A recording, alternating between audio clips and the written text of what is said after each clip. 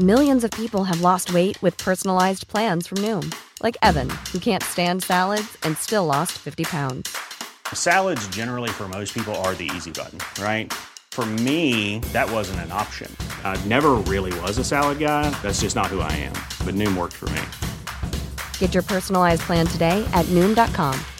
Real Noom user compensated to provide their story.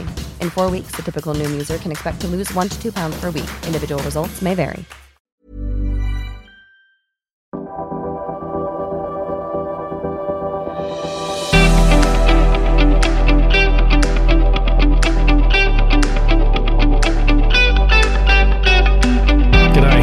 Welcome to the National Security Podcast. I'm Chris Farnham, and this is the podcast that looks at the national security challenges confronting Australia and the Indo-Pacific region. Today, I get to pass a little bit of a career milestone where I get to interview General James Clapper, the former Director of National Intelligence for the United States. General Clapper is currently being hosted by the National Security College and is an ANU visiting Vice-Chancellor's Distinguished Professor. General Clapper served as the fourth Director of National Intelligence from August 9, 2010 to January 20, 2017. And in this position, General Clapper led the United States intelligence community and served as a principal intelligence advisor to President Barack Obama.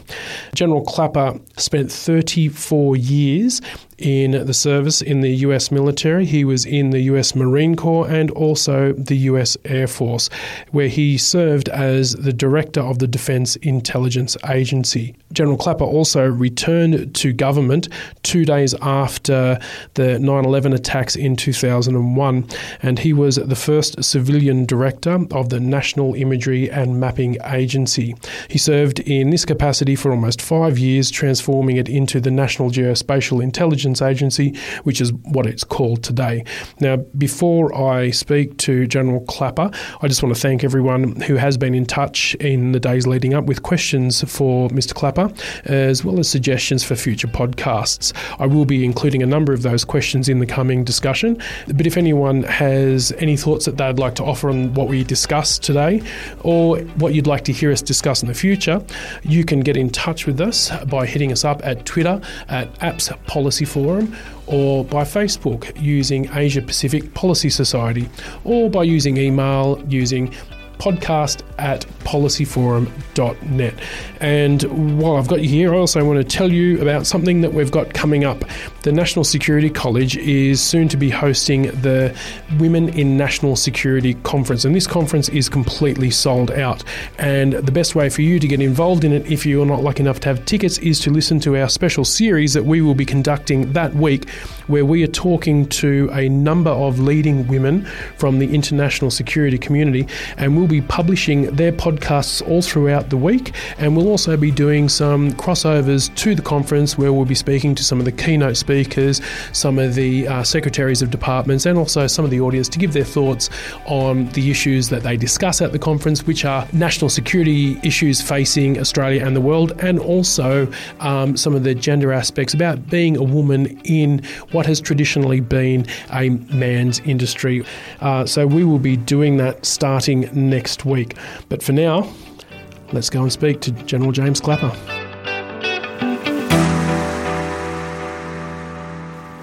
G'day, General Clapper. Welcome to the National Security Podcast. It's great to be here, and thanks for having me, Chris. This is actually the third time that you've been hosted by the National Security College. The first time you were still actually serving as Director of National Intelligence, and the second time it was very soon after you retired, which was around about the same time that Donald Trump took office as president. The joke around here was that you were actually getting as far away from Washington as you possibly could at the time. This time it's more than a joke. Yeah, right. Well, this time you're actually back just after you've released your book, Facts and Fears, Hard Truth from a Life in Intelligence. And just to note that I know that our students, both the policy practitioners from the national security community that do our professional and executive training courses, and our postgraduate students here at the college, get a lot out of the time that you spend with them and the experiences and advice that you offer to them and share with them. So I do say with full sincerity that we are really happy to have you here, and thanks for joining us. Well, thank you, Chris, and believe me, it's very gratifying to me and the whole experience here with the National Security College has been very rewarding for me. So I've just finished reading your book, Facts and Fears, and it was a really compelling read, and I really do hope that the optimism that it concludes with is satisfied by future events. But what I really enjoyed most, or actually respected about this book, was your willingness to confront head-on the questions or criticisms that you've faced over your 50 years in intelligence. You give full disclosure of your role in the intelligence failures that lead to the 2003 invasion of Iraq. You explain blow by excruciating blow how you gave that fateful response to a 2013 Senate Select Committee on Intelligence regarding the collection of metadata generated by US citizens, and you are 100% clear on why you feel the US response to Russian interference in the US elections is legitimate, without denying that the US at the same time has a history of intervening in the politics of other countries. I won't go into those details now. I'll let people read them when they hopefully get your book and read it themselves, and they can even disagree with your conclusions. However, no one can claim that you've avoided any of the tough questions, and no one can claim that you've tried to avoid any responsibility for your actions. And I think that's one of the things that made the book so gripping and such a rewarding read. Well, thank you. You do mention early on in the book that you've always felt that intelligence officials should not do speaking tours and should not actually write books in their retirement. So, what happened? Well, that was under the more conventional history of our country that preceded the election of Donald Trump. So my father was served in the American Army as an intelligence officer for 28 years, and I've served in worked in the trenches of intelligence for every president since Kennedy. I was a political appointee in both Republican and Democratic administrations. And I spent, during all that time, over 50 years defending institutions and standards and norms of our country which are under assault. So I felt this was a unique circumstance, and I felt a sense of duty and an obligation to speak up and to write the book. I'd seen a lot of bad stuff in my time in intelligence, but nothing that disturbed me as much as the magnitude of the Russian interference in our election and the new administration's reaction to it. So I decided I needed to do my little part, whatever I could do, to try to educate the American public about the jeopardy to our institutions. In response to the Russian interference in the 2016 elections, President Obama expelled a cohort of Russian intelligence operatives from the US and also closed some facilities that were known to be used by Russia for espionage. However, since his inauguration as president, Donald Trump has seemingly gone out of his way to undermine certainty that Russia was responsible for any interference at all. Without a clear and credible message of deterrence from the White House, is it likely that Russia will replicate its behaviour to influence the coming midterm elections and the 2020 presidential elections and American society in general? Well, the Russians will keep at it in terms of influencing attitudes in our country, and they've continued that, exploiting the tribal divisiveness and the tribal polarization in our country. And regrettably, we're a very ripe target. I don't see them with the focus on the midterm elections in terms of outcomes, because the midterms are much more diffused in that you've got 435 members of the House of Representatives running and about a third of the Senate. So it's a little harder for them to pinpoint each one of those separate elections in the manner that they did and could during a presidential election, where they were interested in one or two candidates for the position of president. We don't have that in the midterm. So I think they'll continue to exploit the polarization and divisiveness in our country in any event. But in terms of trying to influence election outcomes, I don't see that with the prevalence that we saw in the 2016 presidential election. You've mentioned in your book the response that President Trump had to the report that you and your colleagues made about the Russian interference in the 2016 elections and the open attacks that he made on yourself and some of your colleagues. Have these attacks on the intelligence community caused any real and actual harm to the community in terms of like morale, prestige, ability to recruit? And most importantly, has it impacted the faith the American public has in the intelligence community? Well, I think the difficulty that President Trump had, which was exhibited when the four of us briefed him on January 6th of 2017 at Trump Tower, and the four of us were John Brennan, then director of the Central Intelligence Agency, Jim Comey, then director of the Federal Bureau of Investigation, and Admiral Mike Rogers, who was then director of our National Security Agency, and I were the team of four who briefed President Trump on the principal findings of our intelligence community assessment that we also published in an unclassified version of that afternoon. And he just could not accept anything that would serve to cast doubt on the legitimacy of his election. And clearly the Russian interference, which we laid out to him, had that impact. And while our president has not been a stalwart for consistency during the course of his administration, one thing he hasn't been consistent about is an unwillingness to accept the evidence, however overwhelming, of the Russian interference. That is a concern, and while much has been done in our country on a government component by government component basis to secure our election apparatus, the absence of a strong, forthright statement by the President of the United States, I think, marginalizes the impact not only of the intergovernmental response, but for that matter, inter-society, because this needs to be a societal reaction. And I think the absence of that is dangerous. As far as the impact on the intelligence community, I think that has a concern. I have less concern about that now since the intelligence community has not of late been in the crosshairs. I do worry about the Department of Justice and the FBI, which has been the focus for a steady stream of criticism and undermining by the president.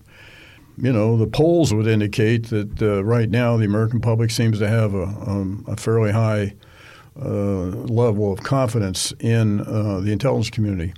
It does place a burden on the leaders of the intelligence community to try to provide the top cover so that the community can continue to provide truth to power, even if the power chooses not to listen to the truth.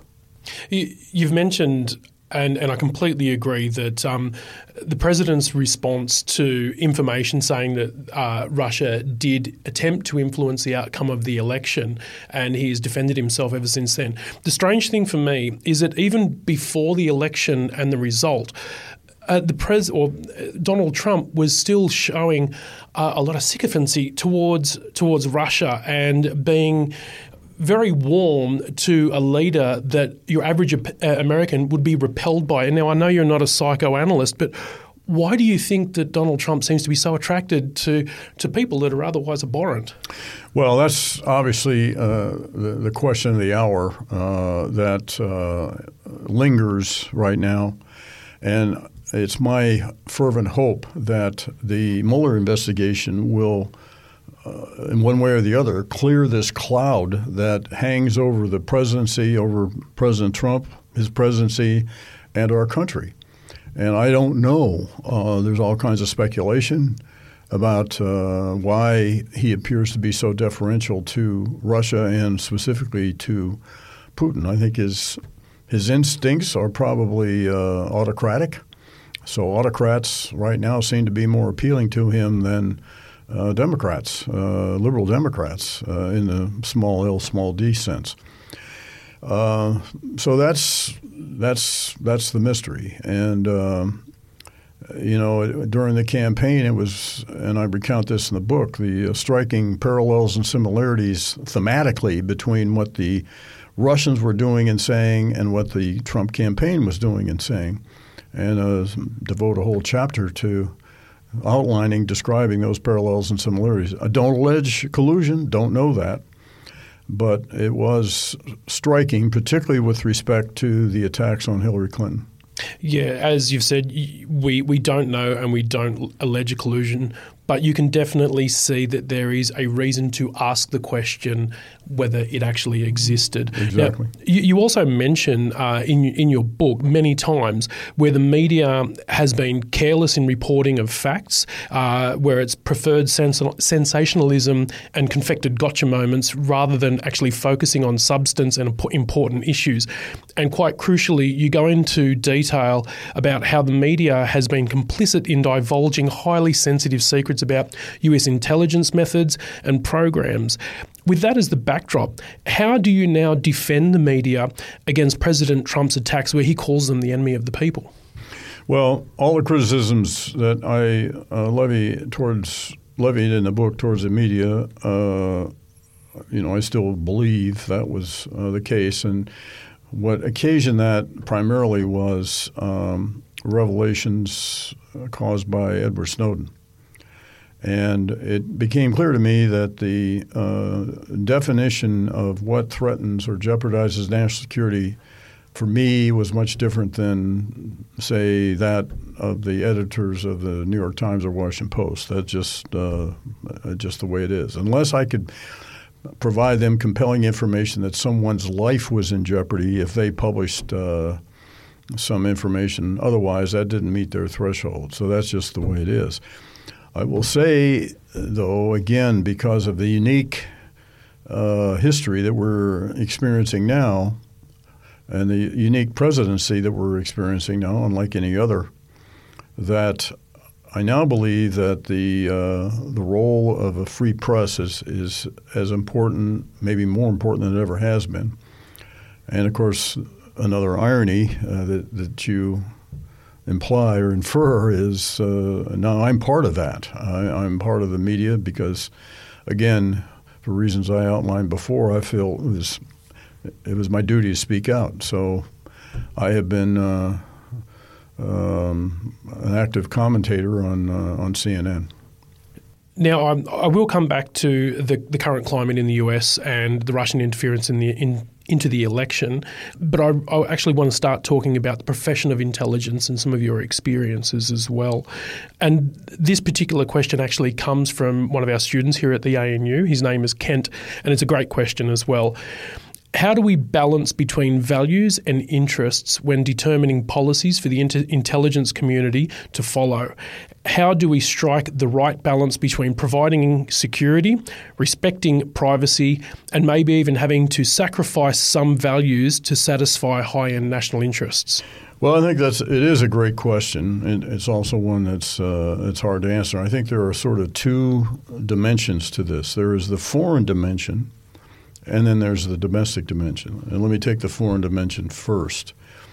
And I'll go back to your mentioning of, of course, the Russians interfering in our election, and then the history of our interfering in the political processes of other countries. And I cite a very credible study. It was done by a think tank in which recounts some 81 instances over many decades in which, to one degree or another, the United States attempted to influence the outcome of election or other governmental process. And I think for me, and maybe this is naive, altruistic, I don't know, but I always thought that for the most part, not in every case, but for the most part, the United States was taking such an action because of the oppression of the people in a particular country or the abuse of their civil liberties. That was maybe not always the case, but that was, I think, ultimately the motivation. And as well, particularly as more time went on, there were more and more regulatory oversight mechanisms that were imposed on the United States conducting such actions. So yes, there is a trade there between what's ideal and what's practical or what's pragmatic. Similarly, domestically, there is a balance to be struck by civil liberties and privacy on one hand and safety and security on the other. And there is no silver bullet simple answer to that. And again, there are all kinds of regulatory mechanisms involving all three branches of our government to oversee the intelligence community to ensure that what it does is legal, moral, and ethical, and that to the maximum extent possible, civil liberties and privacy are protected. Some years ago, I spoke at a trade association, and this was in the year or so after Edward Snowden's revelations in June in the summer of 2013. And I said, it seems to me the message that we take away in the intelligence community is what the public expects us to do is to provide timely, accurate, relevant, anticipatory intelligence, but do it in such a way that there's no embarrassment if any of it's revealed, do it in such a way there's no risk, and do it in such a way that there's not even a scintilla of jeopardy to anyone's civil liberties and privacy. We call that immaculate collection. I meant it humorously, but just to make the point that the precision that we have to conduct our business in order to do both, provide safety and security and afford and ensure civil liberties and privacy, is a difficult one. So the question that Kent raises is very good. It's very thoughtful, and it's also very complex. Talking about immaculate collection, as you name it, does setting such a high bar drive the intelligence community to always do better and have really high standards, or is it just setting itself up for failure and then damaging its reputation when it can't meet such high standards? Well, there's always a certain amount of risk in the intelligence business. It's one of the things that makes it interesting and challenging because under the best of circumstance, you're always dealing with uncertainty, with incomplete facts. In fact, I've often said that, in its probably simplest terms, the reason we do intelligence, or Australia does intelligence, or any nation state does intelligence, is to try to reduce that uncertainty for a policymaker. In our case, we're the policymakers sitting in the Oval Office or sitting in an oval foxhole, if I can stretch the metaphor. And you're always going to be dealing with uncertainty and incomplete information, and that will be parlayed or shared with the policymaker.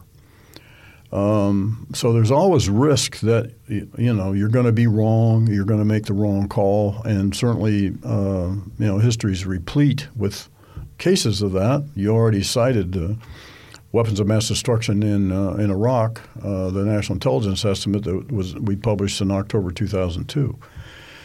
But that's, we like the intelligence community, I think, is a learning organization just as the intelligence enterprise here in Australia is. And that's what you have to do, is learn from mistakes and try to avoid them in the future. As you just brought up in the book, that you do go into great detail about the intelligence failures that partly led to the invasion of Iraq in 2003. But you also make mention of administration officials that were pushing a narrative of rogue WMD programs in Iraq and pressuring the intelligence community to find evidence of these programs. What was driving the enthusiasm for the invasion of Iraq, and why was there a political desire to make the case now and worry about the intelligence later? Well, you'd have to ask members of the administration, but there was very clear that Burrow's furniture is built for the way you live. From ensuring easy assembly and disassembly to honoring highly requested new colors for their award-winning seating, they always have their customers in mind. Their modular seating is made out of durable materials to last and grow with you. And with Burrow, you always get fast, free shipping. Get up to 60% off during Burrow's Memorial Day sale at burrow.com/ACAST. That's burrow.com/ACAST. burrow.com/ACAST. There was a determination that Saddam Hussein needed to be overturned. And, I take at face value the belief of those in the administration who genuinely believed that Saddam had weapons of mass destruction. And I really can't gauge a measure to what extent that belief influenced the intelligence community. There was clearly a receptive audience for that message. The errors we made, though, were self-induced. We made our own errors, and it just happened we played to a narrative that the Bush administration wanted to hear. So it was kind of the perfect storm in that sense. It was their fear of Saddam Hussein having these weapons. There was no strategic mindset about influence in the region or anything like that? I'm not a mind reader, Chris. I don't know what led to those beliefs. There were those, though, who strongly believed that or behaved as though they strongly believed it, and were looking outside the intelligence community for evidence to support their belief. And so when the Weapons of Mass Destruction and National Intelligence Estimate, which my fingerprints were on, was published, that just added to their strong conviction, and I think reinforced the move to invade, which I think they'd pretty much made up their mind about anyway. I know that you're aware of Bellingcat.com. They are an online organisation that offers training in citizen investigations, and they have recently been able to unmask the Russian GRU agents. GRU is essentially the Russian military intelligence, and these are the people that were responsible for poisoning the former Russian agent Sergei Skripal in the UK with the Novichok poison.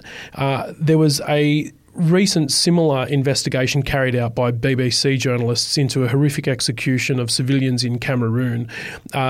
This particular investigation was carried out by using open source geospatial imagery that could be manipulated to determine where and when these executions occurred, and opened the way for journalists to then determine the identities and the units of the soldiers that carried out these crimes. I'll be putting the links for these investigations on policyforum.net so people can go in and check them out, and I really encourage you to do that, because it's really quite remarkable what citizens are able to do these days with the tools that are open source.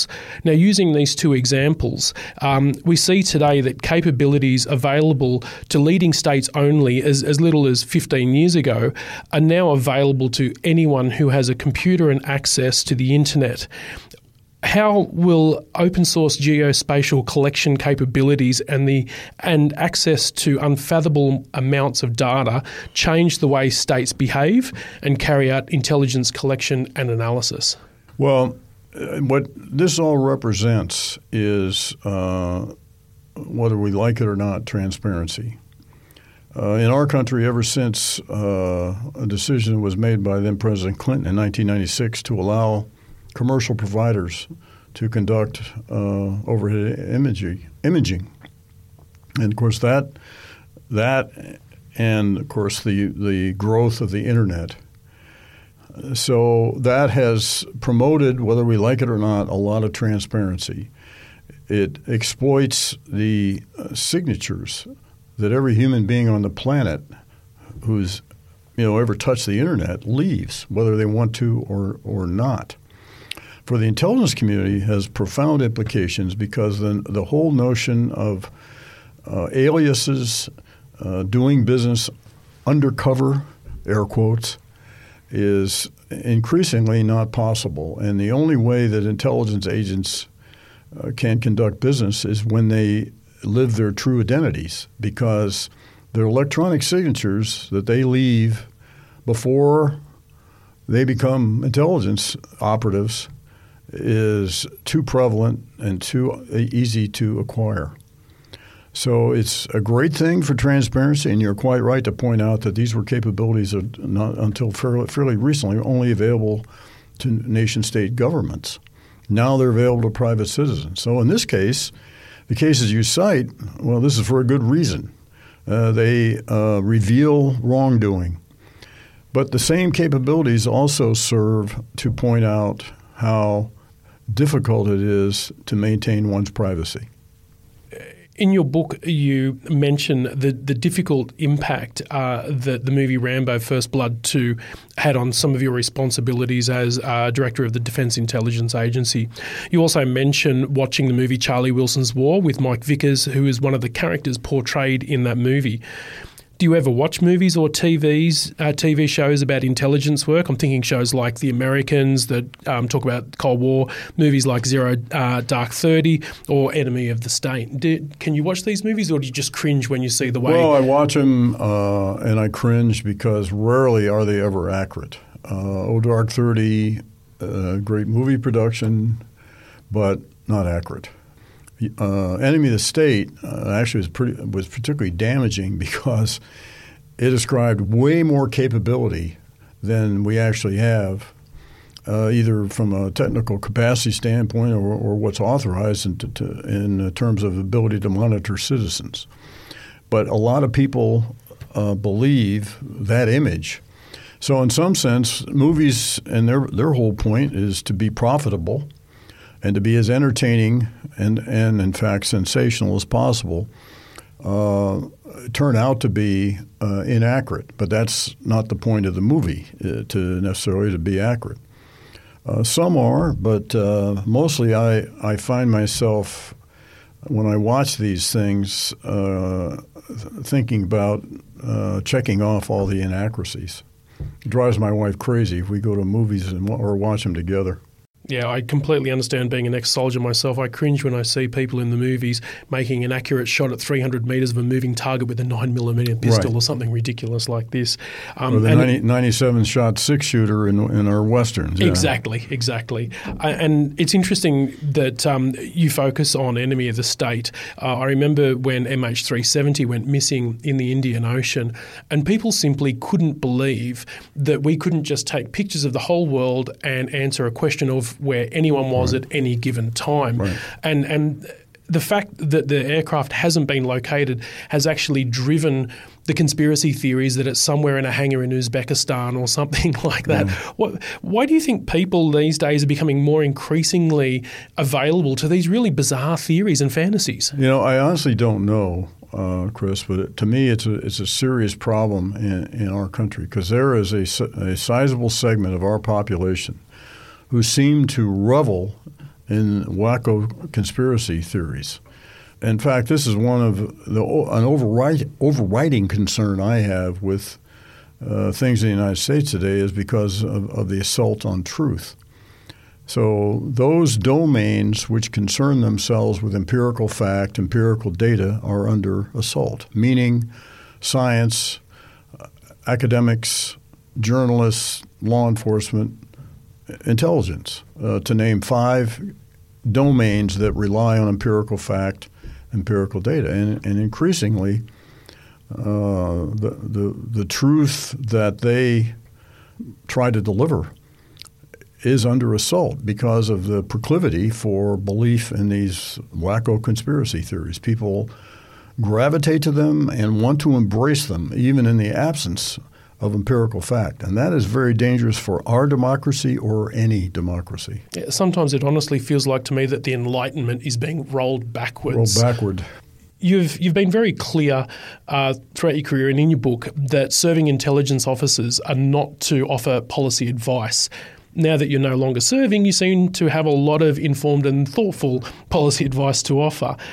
Is it a curse or is it a luxury that some of the most informed people don't get to offer advice on what are often really complex and esoteric matters for national security? And does the nature of the current administration challenge the conventional thinking on this issue? Yeah. Well, it's been at least in U.S. intelligence annals, and I think here in Australia as well, that policy and intelligence are separate. And the intelligence officer tees up the information, tees up perhaps some opportunities or options, but it's up to the policymaker to decide on what either to do nothing or to pick some option. And that is not up to intelligence. Now, there were times I tried to be very selective about when I injected myself in the course of policy deliberations in the White House when I was DNI. But I always made it a point to say, hey, I'm speaking out of my lane now. I am not speaking as the intelligence officer. I'm just offering an opinion. If I had one that I thought, had something to offer, particularly on North Korea, for example. But generally speaking, it's much better to keep those two realms separate. You just mentioned North Korea, and you have spoken a lot about North Korea. You have quite strong feelings. You have a lot of history going back on the Korean Peninsula. You were hopeful that engaging North Korea and the summit between President Trump and Chairman Kim Jong-il was going to lead to a breakthrough. We'd reached an impasse, and this is possibly the only way we could do it. Have you been surprised, shocked, or encouraged or discouraged by the way things have progressed since that summit, or is this what you'd expect to see? I think I've been encouraged by the behavior of late of North Korea, but I ascribe it much more to President Moon in the Republic of Korea, who for my money is one of the more astute presidents ever of the Republic of Korea. And I think he's managing his two portfolios, the one in Pyongyang and the one in Washington, very well. And I credit him with, more than anyone, with this moderation of North Korea's behavior. Not necessarily President Trump's threats or tweets or any of that sort of thing. I think the fact that North Koreans have not conducted any nuclear tests underground or missile tests, the fact they returned the 55 remains, they released 2 hostages, they've tempered their behavior, and they are getting on much better with the Republic of Korea. All is a good thing. All bodes well. Most significantly, the parade commemorating the 70th anniversary of the Korean Workers' Party omitted any long-range missiles. I believe the North Koreans are trying to display that they can be responsible, that they could be a responsible nuclear power. And I also think the reason they have moderated their behavior, in addition to the efforts of President Moon, is the fact that I believe that the North Koreans achieved whatever it is they think they needed to achieve in the way of nuclear deterrence. They wouldn't gauge it or measure it or validate it the way we might, but in their minds they achieved nuclear deterrence. So for the first time ever, they can come to the negotiating table not as a supplicant, which has always been the case whenever the North Koreans have engaged with the United States on nuclear matters. So I was a supporter of the summit, said so publicly, but I was disappointed that the president didn't use the tremendous leverage he had just by virtue of agreeing to meet with the North Koreans. And he lost an opportunity to get the answer to the following really important question, which is, and it would be great to get the answer from the horse's mouth, Kim Jong-un, first time ever from the family. And that is, would it take for you to feel sufficiently secure that you don't need nuclear weapons? It'd be very useful to know the answer to that if we're going to map out a strategy, if that's really the objective, to denuclearize. But in the absence of that understanding, I think that's very difficult. And simply demanding that the North Koreans denuclearize and the only promise is we'll be less coercive, I don't think is very appealing to the North Koreans.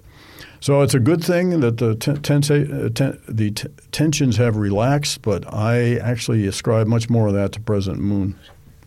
It's quite common to hear discussion in Canberra these days of what is called the new uncertainty since President Trump has taken office. We've seen traditional allies come under public attack from the White House. We've seen initiatives like the Trans-Pacific Partnership trashed and agreements like the JCPOA basically torn up. And we've seen reviled dictators embraced and spoken about in very loving terms.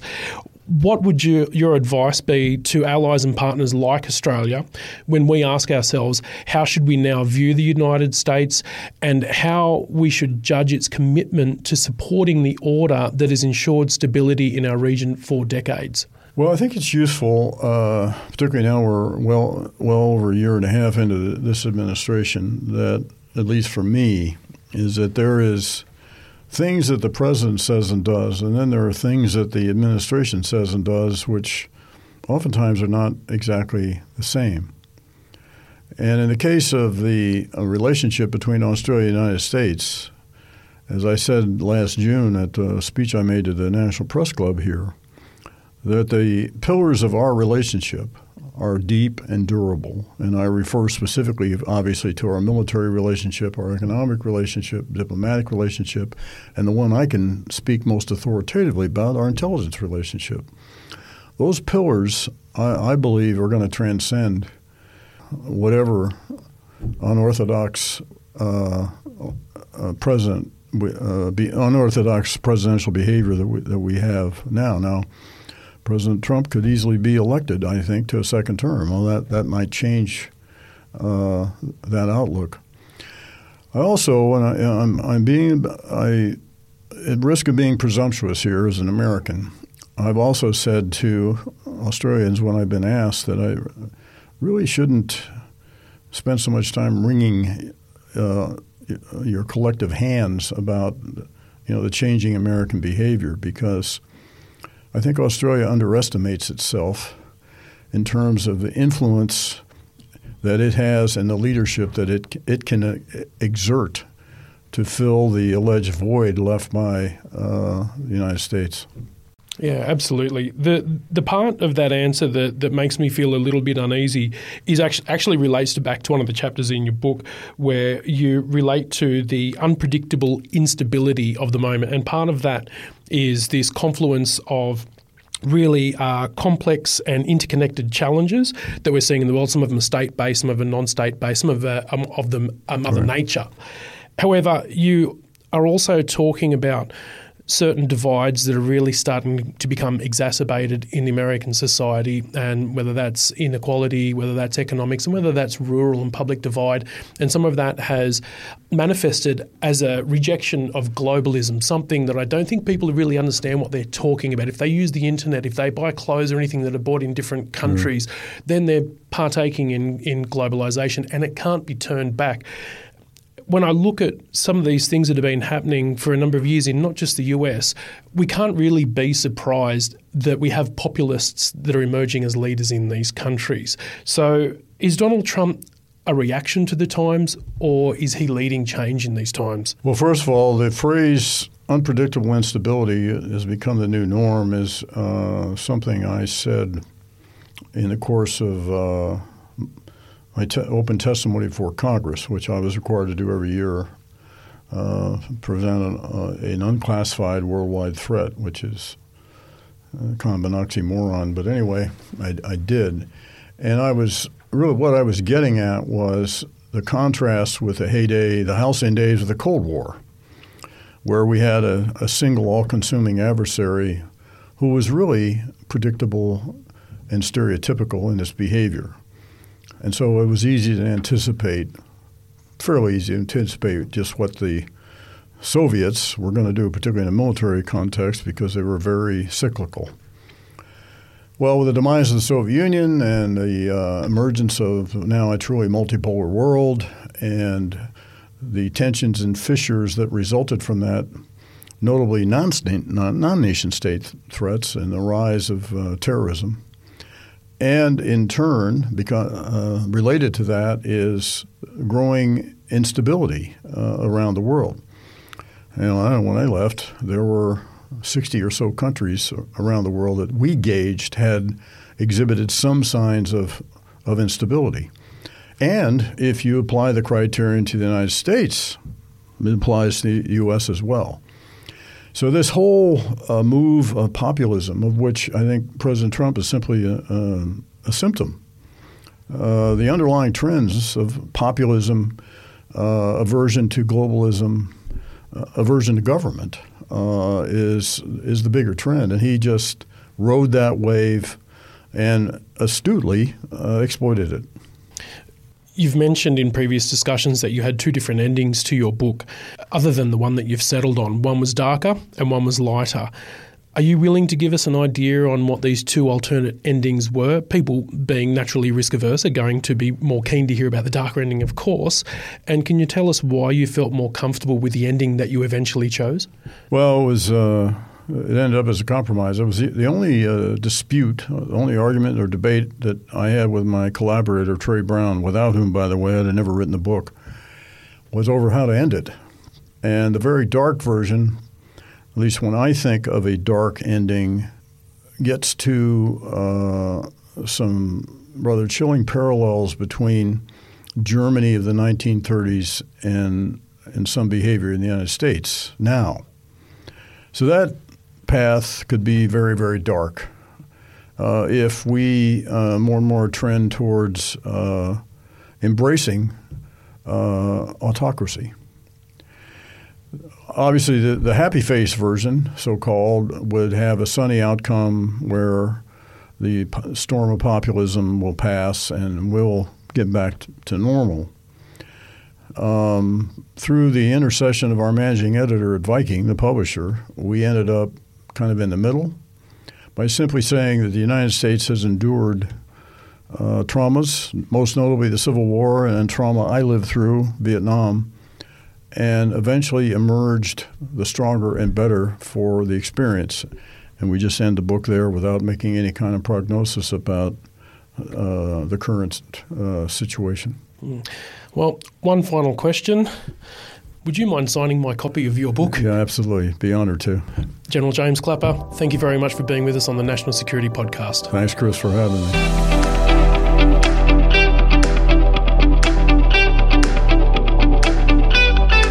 And thank you very much to General Clapper for giving us that time and being so candid with us in that discussion. I am really keen to hear some of your feedback and some of your thoughts on what General Clapper said.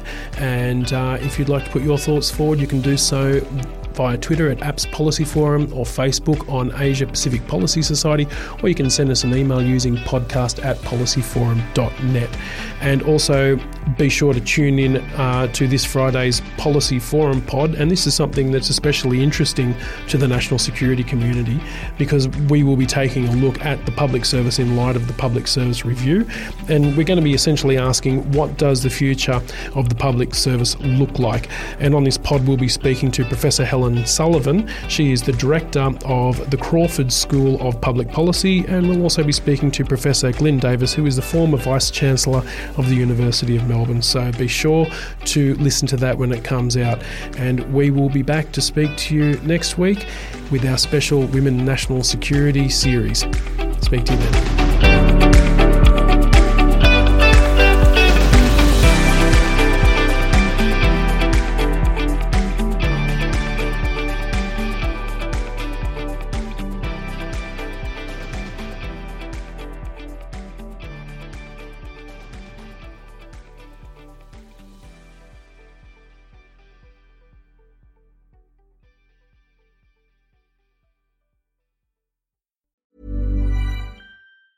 Planning for your next trip?